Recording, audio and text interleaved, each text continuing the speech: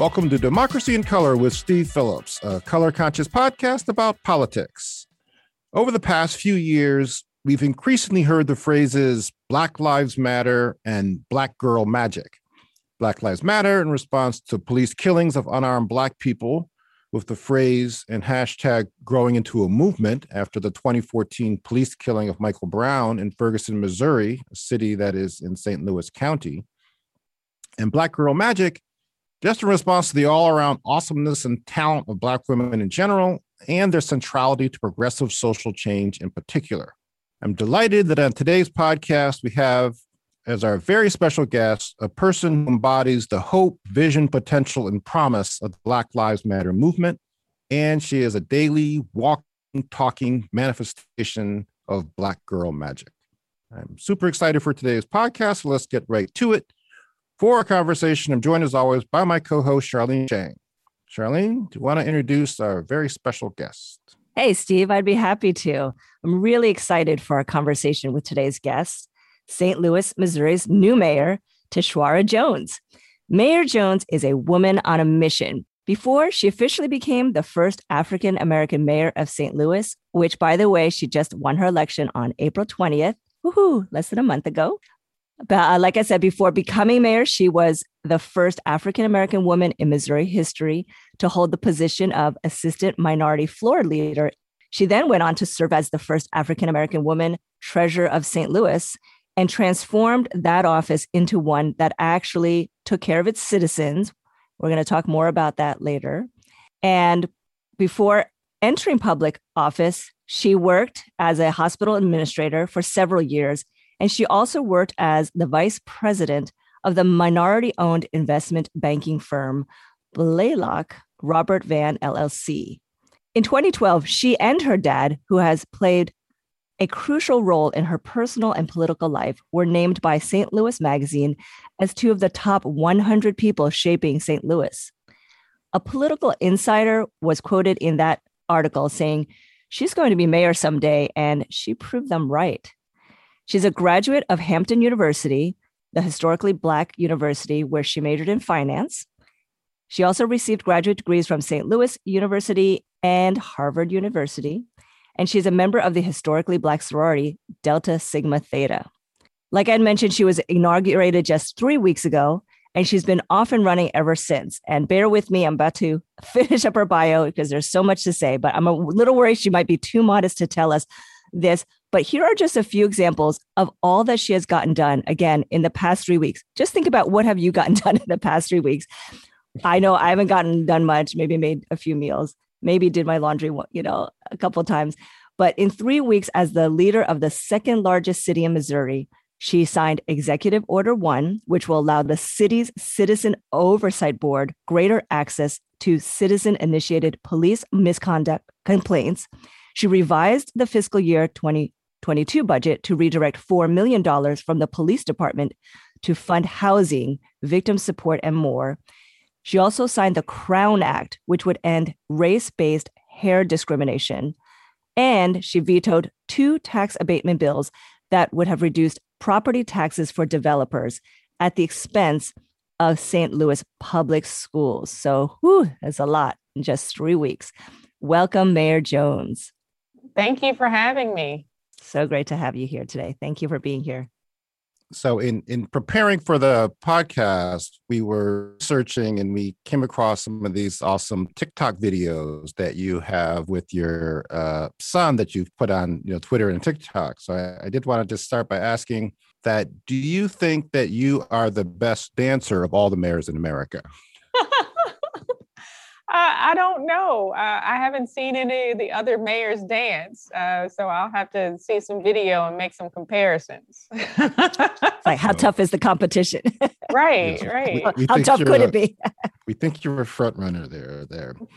One of the reasons that we're so excited about you becoming mayor of St. Louis also is because of the history of St. Louis within this country, right? So I'm working on a second book that's really, it's called How We Win the Civil War, which draws the continuity from the resistance post-Civil War, the Confederates, to today. And so one of the things I was learning through that was that really the whole Dred Scott Supreme Court case, right, which was helped precipitate the Civil War, where the court concluded that Black folks had no rights that a white man was bound to respect.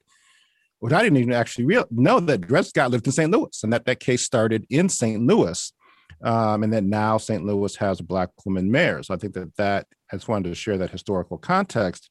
And then also, as we were preparing for the interview, I learned that your father was active in Jesse Jackson's presidential campaigns, and that Jesse's campaigns were really my political baptism, right? And I dedicated Brown is the New White in part to Reverend Jackson. So we have that history, but unlike you, I did not do a stint as an investment banker before going into politics.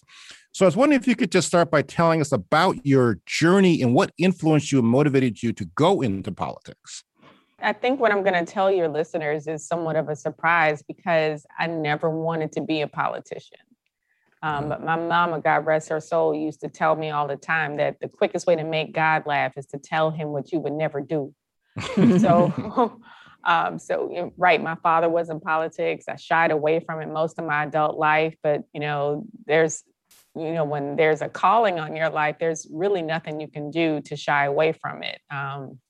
And so when in my late 20s, I became a committee woman. And in 2004, I was asked by my predecessor in the state house to run for her seat because she was about to run for state senate. And I was making the preparations to run for state rep. And then the election was in 2008. And in late 2006, I got knocked up and, got pregnant with my son. And I just knew that was a sign that politics was not the life for me. Mm-hmm. But a couple of friends kind of talked me through it. And they were men. And the conversation went like, well, when are you going to have the baby? And I said, September 2007. And they said, well, when does filing open? And I said, February of 2008. And they said, oh, well, you have plenty of time. You can, for men, right? Right. I'm like, little do they know. Little do they know, and both of these men were married. So, and I'm on my own, but they said, well, you can take a few months off and have the baby and then launch your campaign from there. But I felt like the more that I tried to turn away from politics, I just felt like God had this calling on my life. Mm. And he kept showing me that it's possible. So I just kind of surrendered and I was like, okay, Lord, I hear you. I surrender. But if this is what you want me to do, then, I'm sure that you're going to provide and make sure that I can be successful at this. Because, I'm a mom and a single mom at that. And the last thing I want to do is ruin my child's life because of a career decision I made. But true to form, I took a few months off. And then that next summer when my child was, almost one, but, I would put him in a stroller after I would get off work about 4 or 5 o'clock, pick him up from daycare, put him in a stroller and use the next couple hours of daylight to knock on doors. The one thing I learned that summer was that, he loved being outside. And 2, babies get you votes. I would show up at people's doorstep with my son in the stroller and all he had was a snack and, some juice and he was fine. But then I won my first election by 233 votes. And then when I went to Jeff City to be a state rep, I was connected with people who just took my son in and cared for him like he was their own. So that allowed me to, when we had late nights in session up to midnight or 2 or 3 o'clock, he would be with either my legislative assistant and her husband, who he now considers his white grandparents that live in Holt Summit, Missouri. We also found a babysitter who just, took us in as family as well. And she would let him spend the night with her and she didn't charge me for it. Oh my God, that's amazing. So, it's a village, the village. The village, right. The village came intact. It just took care of us. And my second term, he was a little older and in preschool, and his aunt and uncle would keep him during the week and take him back and forth to school. It just happened to be at the same school that their older children were at. So that worked out perfectly. It's just like everything aligned and the stars aligned for me to be able to be successful in politics and raise my child at the same time. And when he turned 4, or right after he turned 4, the treasurer's office became an open seat. My predecessor in the treasurer's office decided not to run again for another term. He had been there for over 30 years. Wow. And several people convinced me to run. But this was a little bit of a different election in that I was the only woman in an election full of men. There were 3 men and me. And I ran on a platform of reforming the office, of course, but also on a platform of financial empowerment, bringing financial empowerment resources to the treasurer's office because the treasurer was the chief banking and investment officer for the city. And so leveraging those relationships with financial institutions to hold them accountable to the Community Reinvestment Act, or CRA, and make sure that they're making market investments in our communities as a result of CRA. So I won by about 10 percentage points in that race. And my star began to rise locally. So in 2017, again, the mayor decided not to run for another term. And so that seat was open. But that race was a little more difficult. There were 7 people in that race, 5 Black, 2 white. And in a partisan primary, the Black candidate split the vote horribly. And I came within 888 votes of winning. Yeah. And it was a hard loss. It was a hard fought loss, but I continued my work as treasurer. There was still work to do. And I continued to make sure that I did the best that I could at the job that I had. And lo and behold, 2020 rolls around and I'm preparing to run again for mayor. And my predecessor, who won in 2017, announced that she wasn't going to run again. So again, there was an open seat that I ran for and finally won in 2021. I'm interested in the decision to run for treasurer. So a lot of different people, particularly people of color who go into politics, run for state legislature. I ran for state legislature, but I didn't win. Right, so there is that background to it as well. As you were talking, I was thinking that I don't really know that many people who have run for treasurer or for a fiscal office. So I'm curious, what gave you the motivation and the confidence that that was the office that you should seek?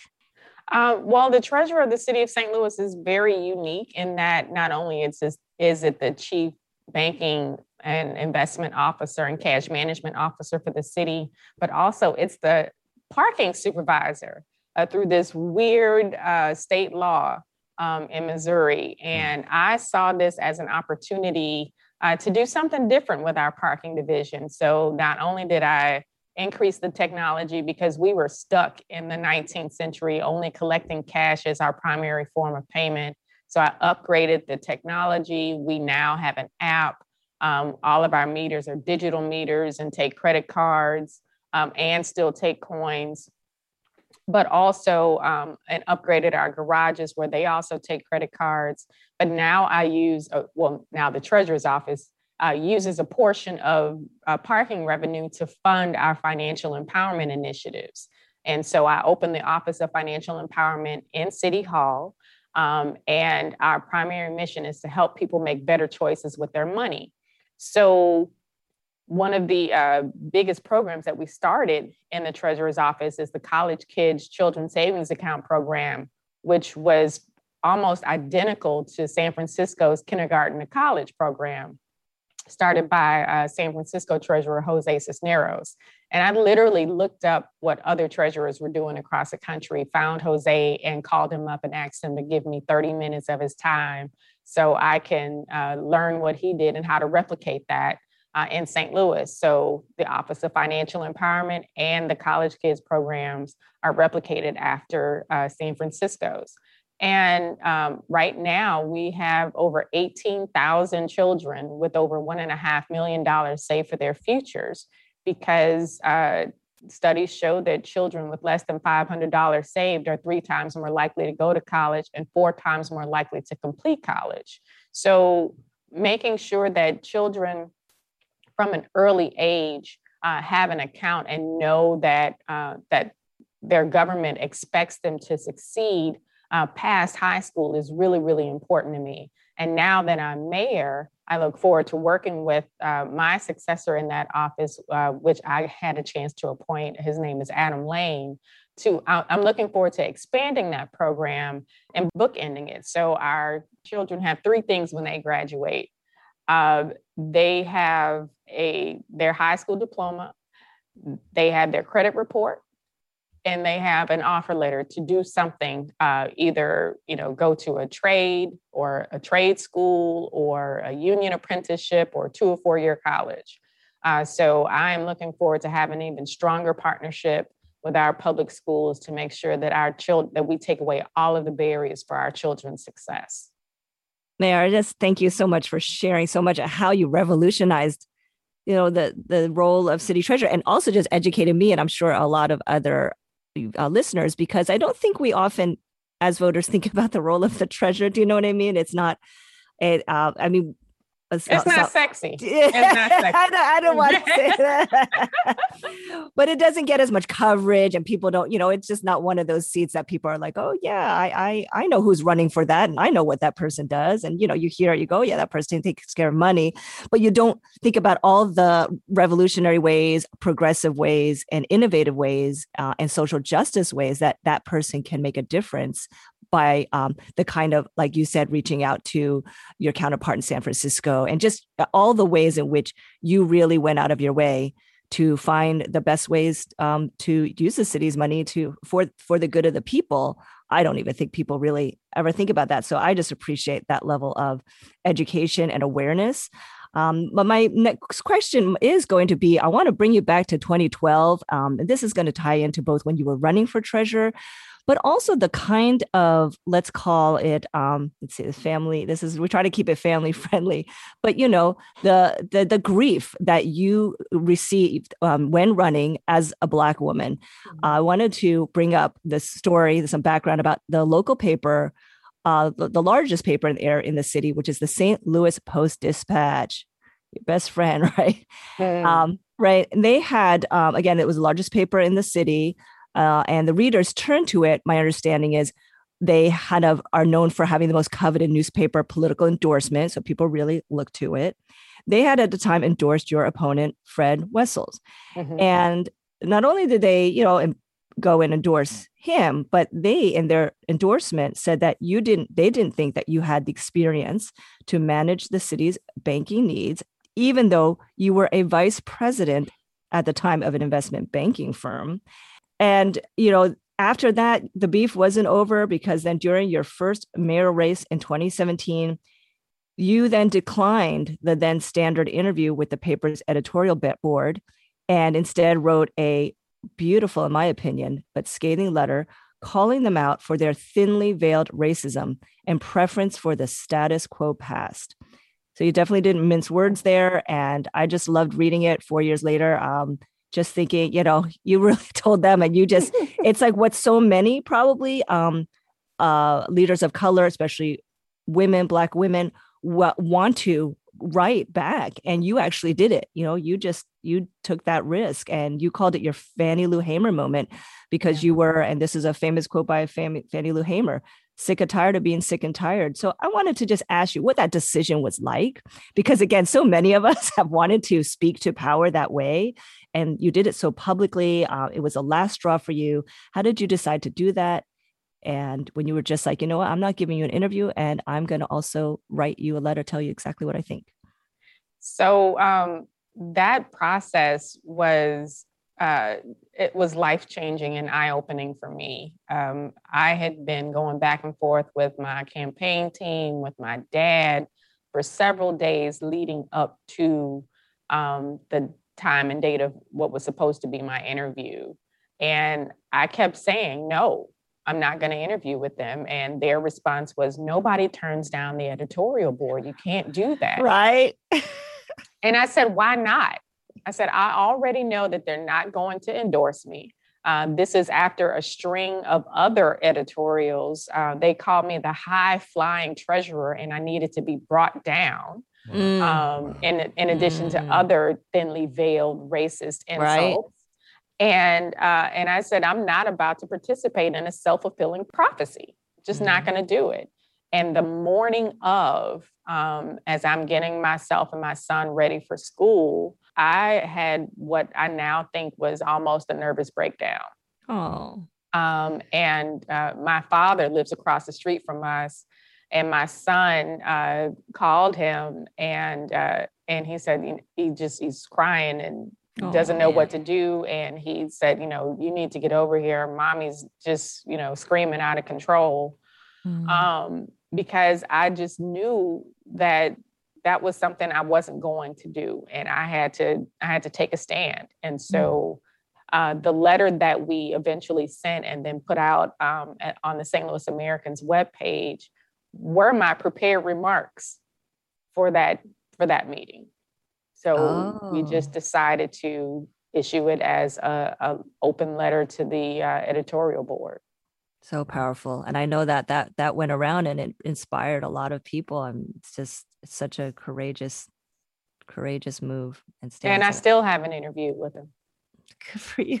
I don't blame you. I'm just so sorry you had to go through that. Well, right. I want to pick up on that point. I think something that doesn't get talked a lot about in public life is in terms of the challenges of mental health. So I'm wondering, how do you persevere? And how do you persevere as a person of color and as a Black woman? And what is it? James Baldwin had this quote. It says that to be Black and relatively conscious in America is to be in a rage almost all the time.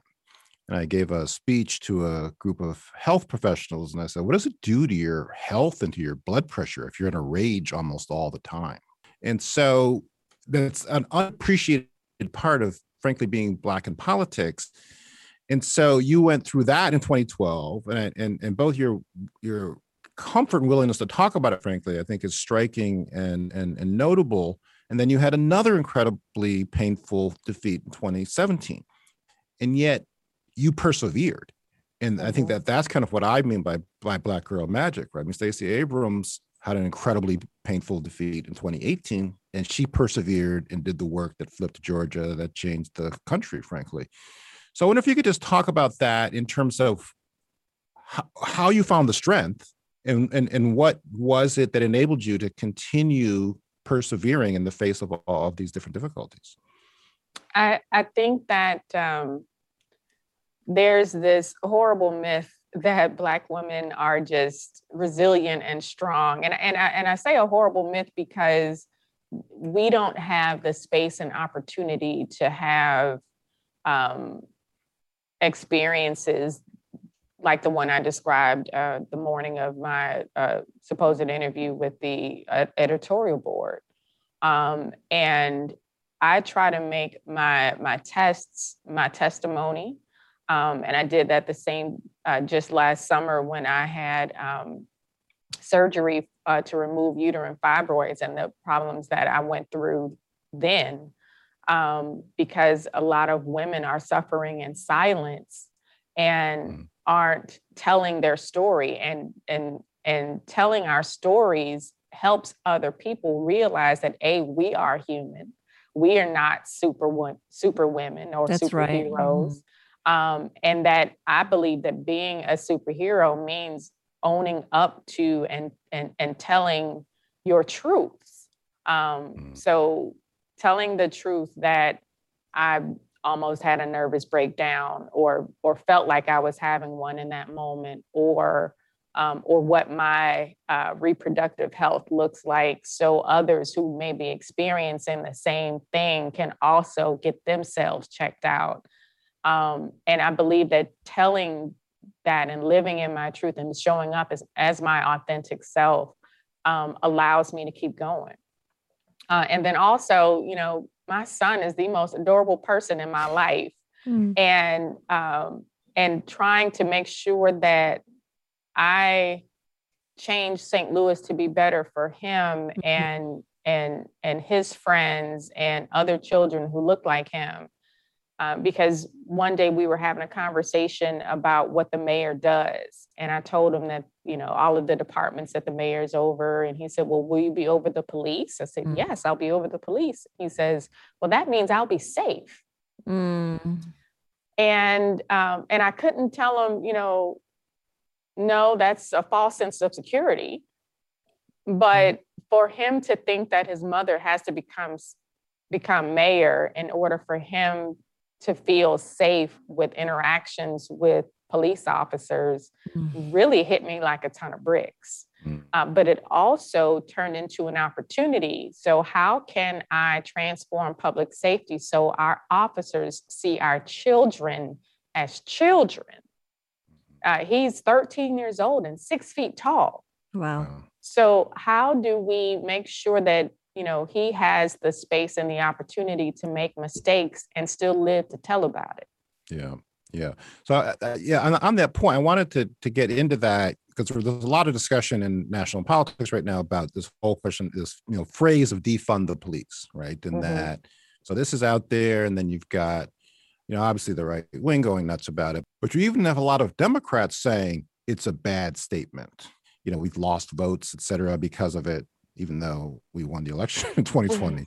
So I wanted to have you talk about this question of public safety, right? I think that's kind of gets lost in the midst of defund the police, but I just wanted to share also this, when I hear this defund the police piece, I think of this 2014 LA Times headline about the school district, and not even the police, the school district. The headline says, Los Angeles schools police will return grenade launchers, but keep rifles and armored vehicle. And that's just that's just the school district there. So in terms of the militarization of the police, I don't think people fully appreciate that. So you're mayor now, your son shared this concern to you. How do you look at what has to happen in terms of making greater public safety within the city of St. Louis? Yeah, well, we've been doing the same thing over and over and over again for decades, and I don't believe it's made us safer. So we have to try something different. And that's something different for me is transforming our public safety department and reallocating dollars to things that we know work in other cities and also things that we know will keep us safe. St. Louis has the unfortunate or is unfortunately known for having the most police killings per capita in the country. And how do we transform our public safety system and our police department to not lead with, to shoot first and ask questions later? So in my opinion, that's about deploying the right professional to the right call. And so the $4 million we took out of vacant positions, which have been vacant for decades, are going to affordable housing because I believe housing is a right, not a privilege. It's going to victim support services, and it's also going to having more social workers and other professionals within our police departments. Mm-hmm. So how do we deploy the right professional to the right call? And doing that frees up police to do police involved work, the work that they were trained to do, because our officers are exhausted from being deployed to do everything.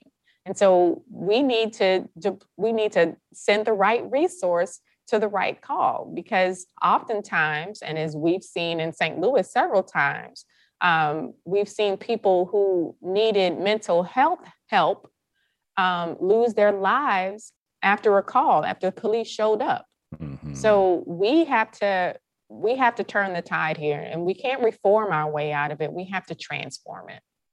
Yeah, no, it reminds me of after Rayshard Brooks was killed in Atlanta, after the police came and he was sleeping in his car. Right, he needed a sobering center. He didn't need that, right? Right. Yeah, right. No, that's right. The comedian Kamau Bell says that we need a department of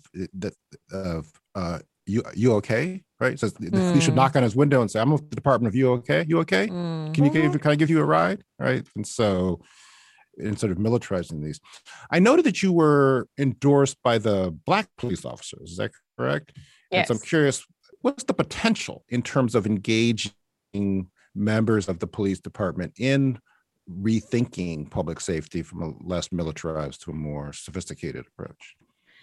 One of I just hired their business manager as my senior advisor to the public safety director. Oh. But also, can we peel that back a moment? We have two separate police unions in St. Louis. We have a Black police officers union and a white police officers union. If, in my opinion is, if they can't trust each other to be in the same union, how can we trust them? So that's going to be a conversation we'll have to have moving forward, as far as, how they negotiate their collective bargaining agreements and what's in them and who's at the table. But I have heard from many rank and file officers who applauded me for hiring her, as well as former police chief Dr. Dan Isom, who has a PhD in criminology.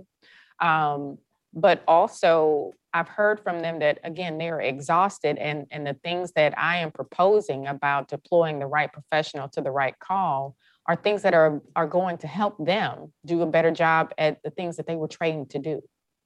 You mentioned that you hired this person. It brings up to me this other larger question, I think, that doesn't get talked about in movement circles. Like, we spend a lot of time on the movement side protesting those in power. And then sometimes we'll do these movements to get people into power. But then it's like, not only what do you do, but how do you know what to do once you get in power? Right. And so it's like, again, like back to somebody like, Stacey Abrams. Stacey read the entire Georgia government code. So she knew exactly what specific things she wanted to change. So I'm curious what your team has been like, or how have you known what are the specific priorities and levers to, pull and people to put in position? How have you had the knowledge base to really understand how to bring about the kind of change you want to see? Yeah, well, I think a leader is only as smart or good as the team that she puts around her. So the people that I mentioned earlier are part of that team, as well as I have a couple of really bright attorneys as my chief of staff and director of policy and development to go through and comb through, right, the ordinances and the code to see what is actually possible. And so we all worked together to draft that executive order about the Citizen Oversight Board, which was born out of the Ferguson protests. And we found that as we got into the office, that the Citizen Oversight Board had no teeth, and that the police department under former leadership had been literally playing games with the Citizen Oversight Board. They are supposed to receive all complaints that citizens make against police officers. And because they were not filling out the right form, our internal affairs department was not giving all of the complaints to the Citizen Oversight Board, nor were they informing people that they needed to make their complaints on a specific form. And so if they didn't fill out the form, then the Citizen Oversight Board didn't get the complaints. So one of the first things I did was make sure that all complaints dating back to 2017, which was after, I can't remember why we chose 2017. Well, we wanted to make sure that under the entire last administration, at least, received that all of those complaints were turned over to the Citizen Oversight Board. I mean, it's supposed to be there to investigate police-involved shootings, of which they had received not one. And there were several that have happened between 2017 and 2021. And also, we have a situation in our jails. One of the other things I did in my first 3 weeks was I visited both of our jail facilities, one of which we've had several uprisings in the past several months, and talked to the detainees in person about the conditions that they are being held in, because as mayor, I do believe that it is my duty to make sure that they're treated with dignity and respect, even if they have not received their day in court. And because if they do receive their day in court and they are found innocent, then how are we making sure that they can be productive citizens once we let them out of our system? We're not here to hold them in cages like rats.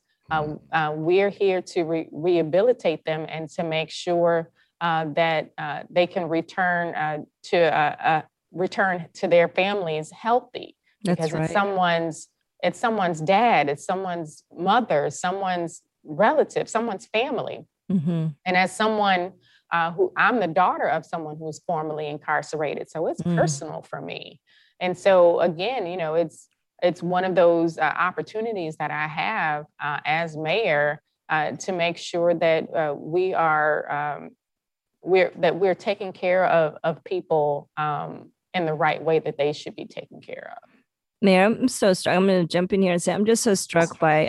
I was just very inspired by so much that you've shared today. But what you had said, and you had shared about that you're a daughter of a formerly incarcerated person, just reminds me of how important it is for our elected officials to come from the communities that need this type of compassionate representation, that you are at the intersection of your community in so many ways, right? As a Black woman who really understands a lot of what your constituents' real realities are in the way that many of our elected officials don't.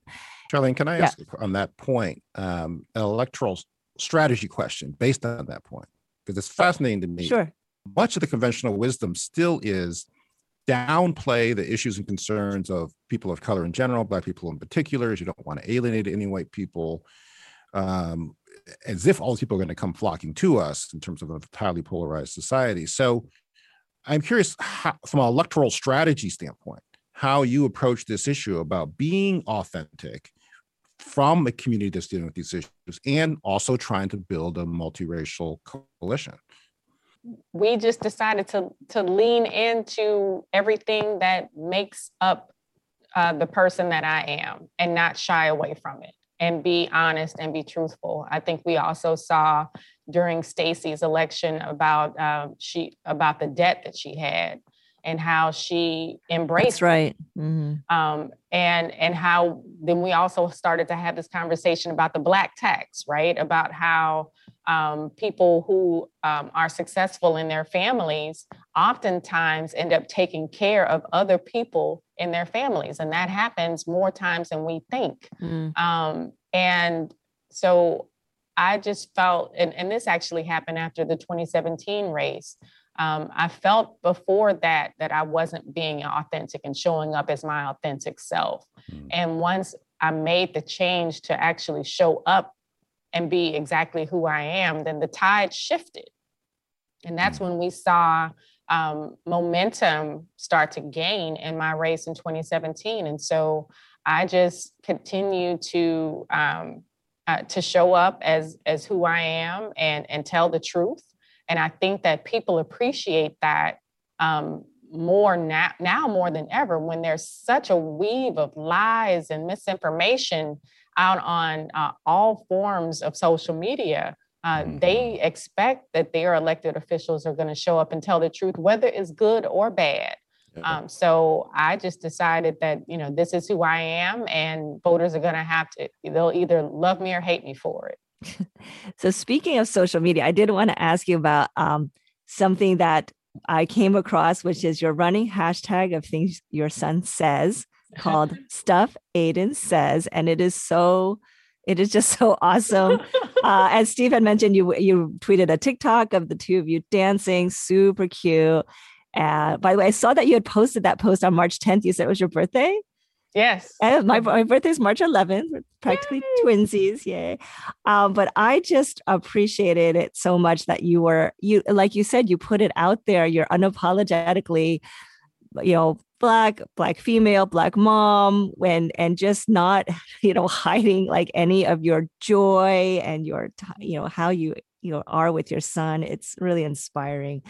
I have a 9-year-old daughter, little, younger, and I was thinking the same thing. Like, she says the most incredible stuff that I'm like, did you really just say that? Like, I should start some sort of thread or you should, because that's the only way you'll be able to come back to it. That's right, because I'll forget all of it. She won't remember either. But my question was going to be how, I know my daughter gets really inspired. She listens to our podcast, and I know she's going to be really inspired by hearing all that you have to say, especially all that you've overcome personally. I was wondering, what kind of advice do you have to young people who are seeking encouragement to succeed in some aspect, especially when they feel that society as a whole tells them that they're not the people who can succeed in that area or succeed in that way? I always tell them to show up as their authentic selves, because people will appreciate you for showing up as who you are, not somebody you're trying to be.